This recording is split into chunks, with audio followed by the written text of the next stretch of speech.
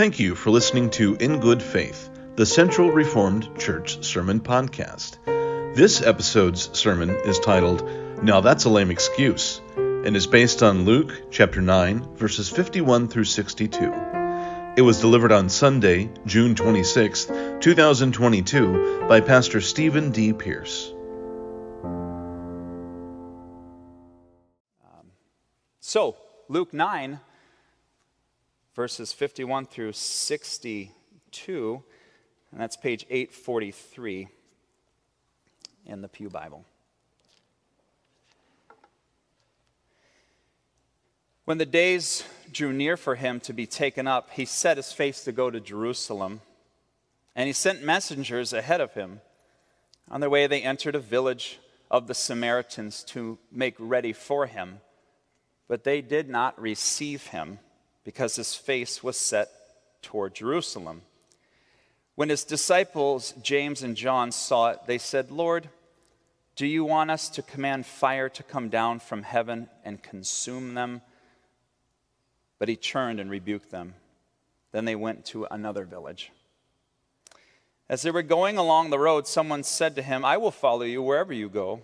And Jesus said to him, foxes have holes, and birds of the air have nests, but the Son of Man has nowhere to lay his head.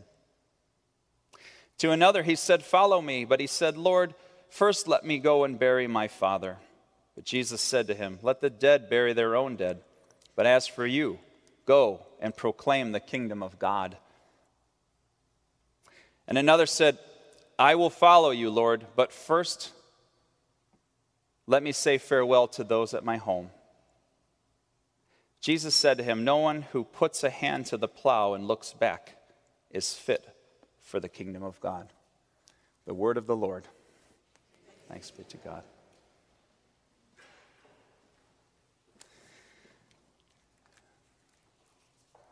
Excuses. Lame excuses.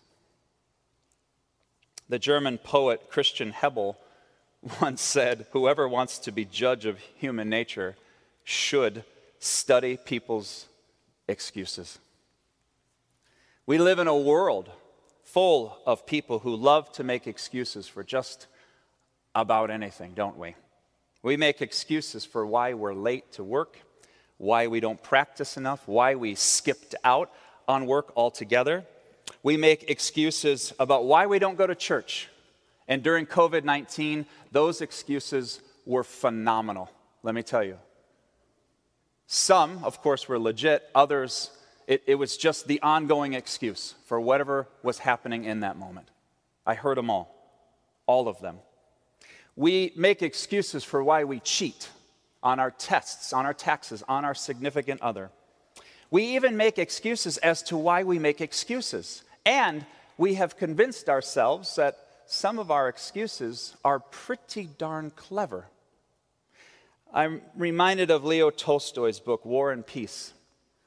That moment when Pierre recognizes that he has sins in his life. And that causes him to do some self-examination as to the choices that he has made. And there's this moment where he's literally on his knees and he says, God, I have sinned against you, but I have some excellent excuses. We do it too, don't we? We make excuses for just about anything and everything. And the Bible tells us flat out, our excuses are foolishness to God.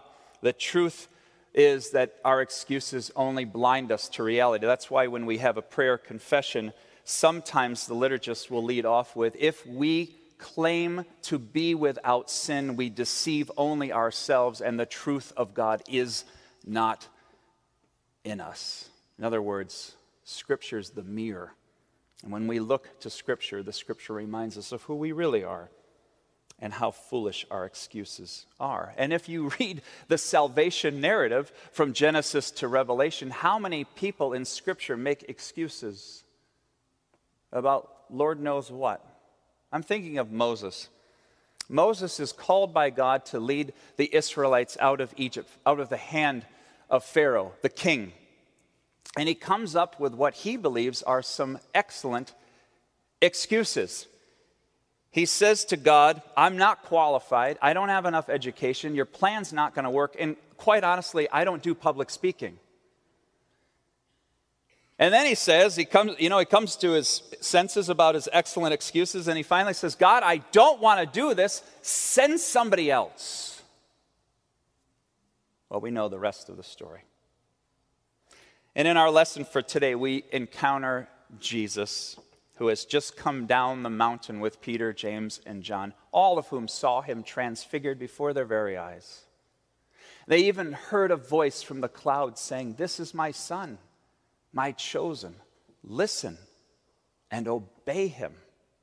Listen and obey him. Now, they're awestruck by this, no doubt. They're curious as to what's coming next. And in Luke 9:51, we are told, Jesus set his face to go to Jerusalem. He had a mission. He had his task. And it was to go to Jerusalem, where his closest friends will deny him and betray him. Jerusalem, where he will wish there is another path to take, but he himself will choose the harder path. Jerusalem, where he will face intense persecution and ultimately death. But while he's there, he doesn't make any excuses. Not one. Instead, his resolve is to bring good news to the people about himself. I'll never forget when I was leading a confirmation class in Manhasset, New York, one of the youth, when asked the question, what do you admire most about Jesus, said to me, I admire that Jesus never made it easy for himself. That was spoken to me by a 12-year-old. What insight our youth have. So as the story goes, Jesus passes through a Samaritan village. And in context is everything, right? Here the Samaritans are considered second-class citizens. They, in the Jewish eyes, they are half-breeds. They're not really legit. They are a mess. They don't love God as much as the Israelites. You know some of this history. And what we read is that there are 3 people that approach Jesus to follow him. And surprisingly, he turns each and every one of them away. He's not even impressed, not even a little, with their offer to follow and to serve. They say that they want to follow, to be his Talmudim, his disciples, but he knows for whatever reason that they're only somewhat sincere. To the first who offers to follow, Jesus reminds him that not even he has a home to fall back on. Not even homes like animals have homes. And to another, Jesus asks to follow. He agrees, but he says, let me bury my father. Let me take care of that first. Jesus responds, let the dead bury their own dead, but go and proclaim the kingdom.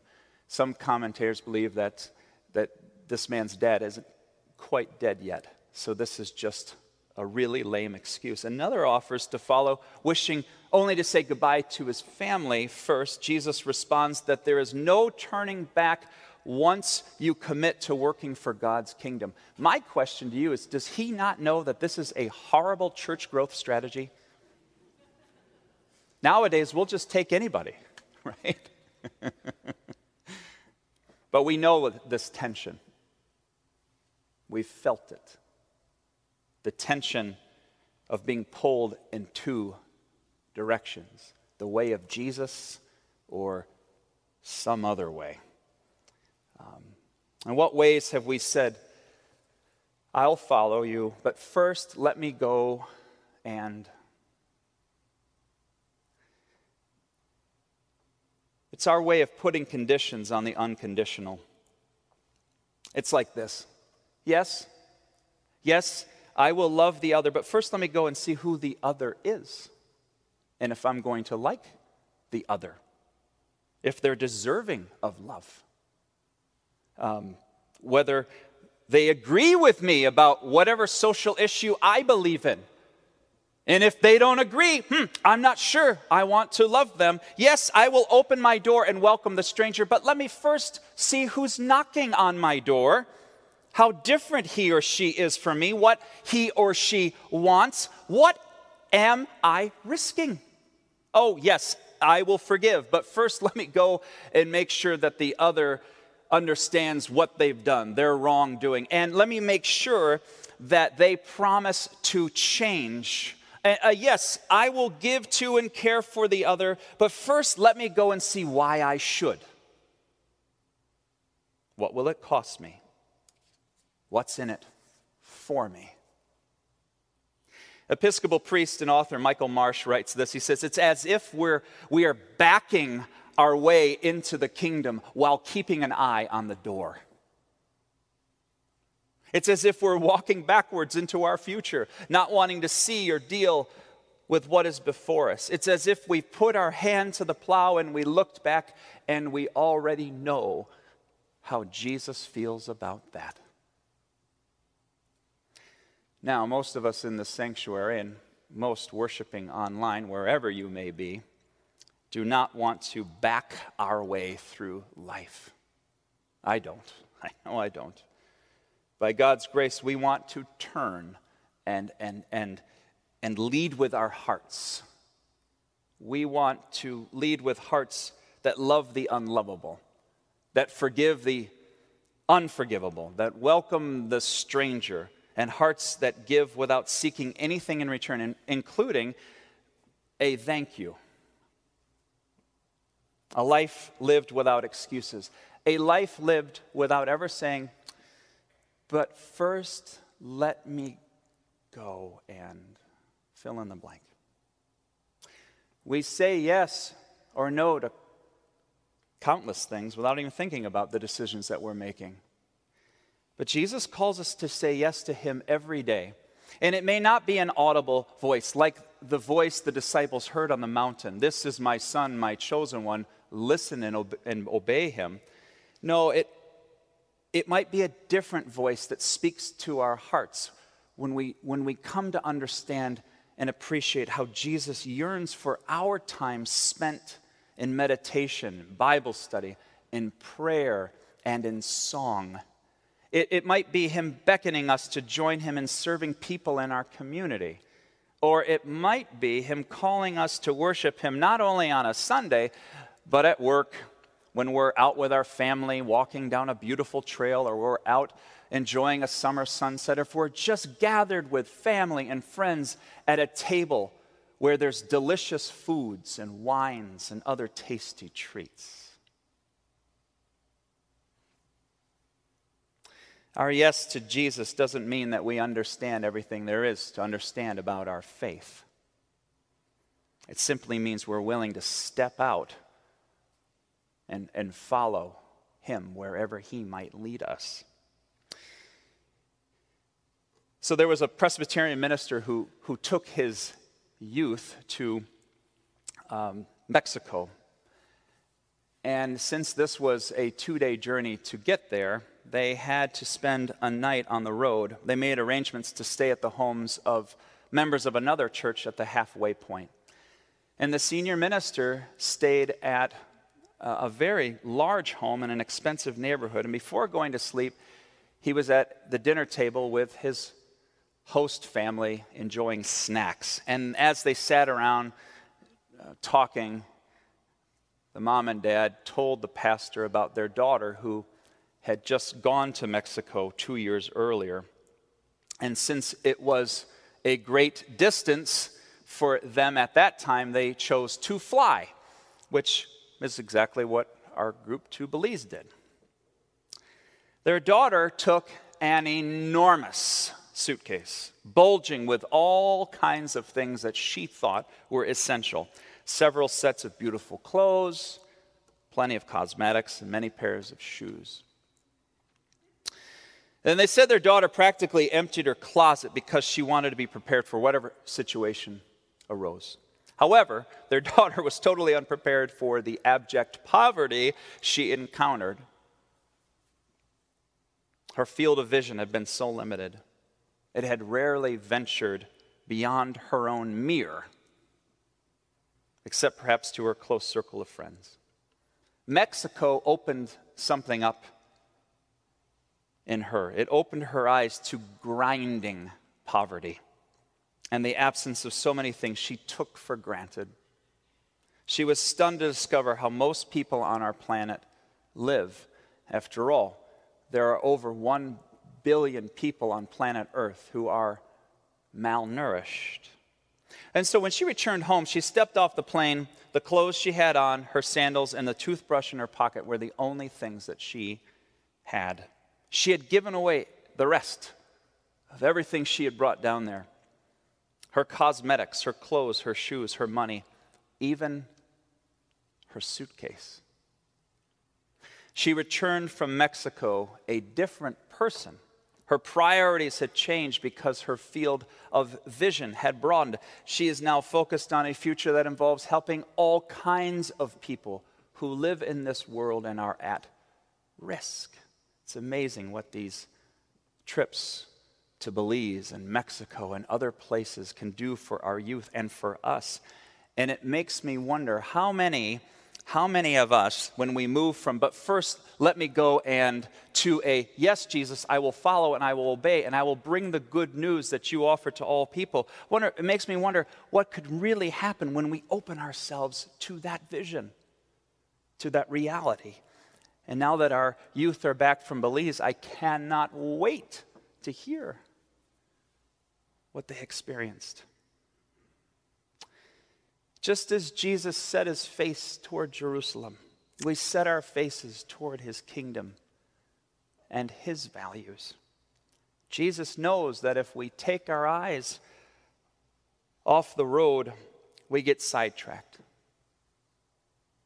So many of us are sidetracked. But once we say yes to following him and say it unconditionally, we open ourselves to new possibilities as well. We sever ties to the old self, to the old habits, to the old things that hold us down and have had us in chains for years, and keep our eyes on the road ahead. It's easy to make excuses. I make excuses, you make excuses, we all do it. But the reality is our excuses are lame. They're terrible. They're pointless. We do it all the time. Many of us would rather stay on the grounds of the predictable, what we know to be safe and secure. But when Jesus calls and he says, hey, follow me. No, seriously, follow me. Follow me.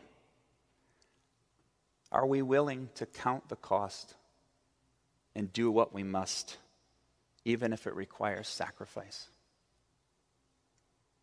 Are we willing to lay down all of our excuses and allow him to enter our lives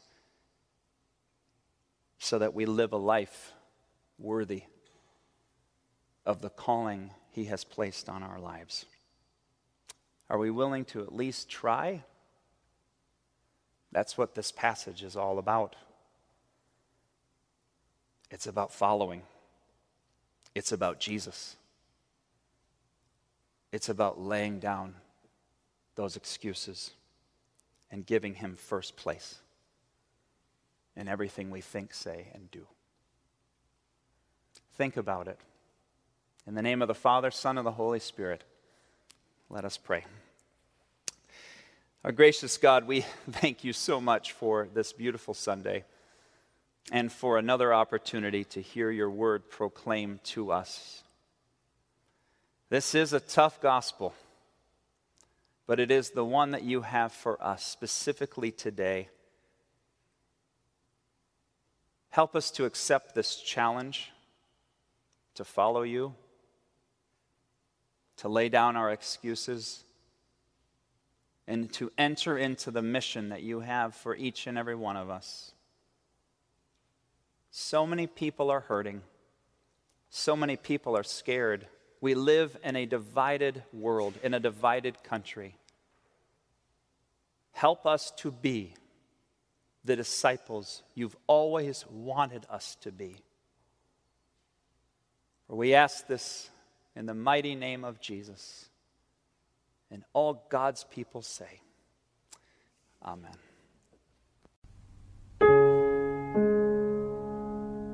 New to Central? Since 1840, we have been connecting people to God and to one another through Scripture, sacrament, song, and service. We are located on the corner of College Avenue and Fulton Street in the Heritage Hill neighborhood of Grand Rapids. We hope you'll give us the opportunity to meet you in person soon. To learn more about our mission, ministries, and the ways you can grow and serve, please visit our website at www.centralreformedchurch.org.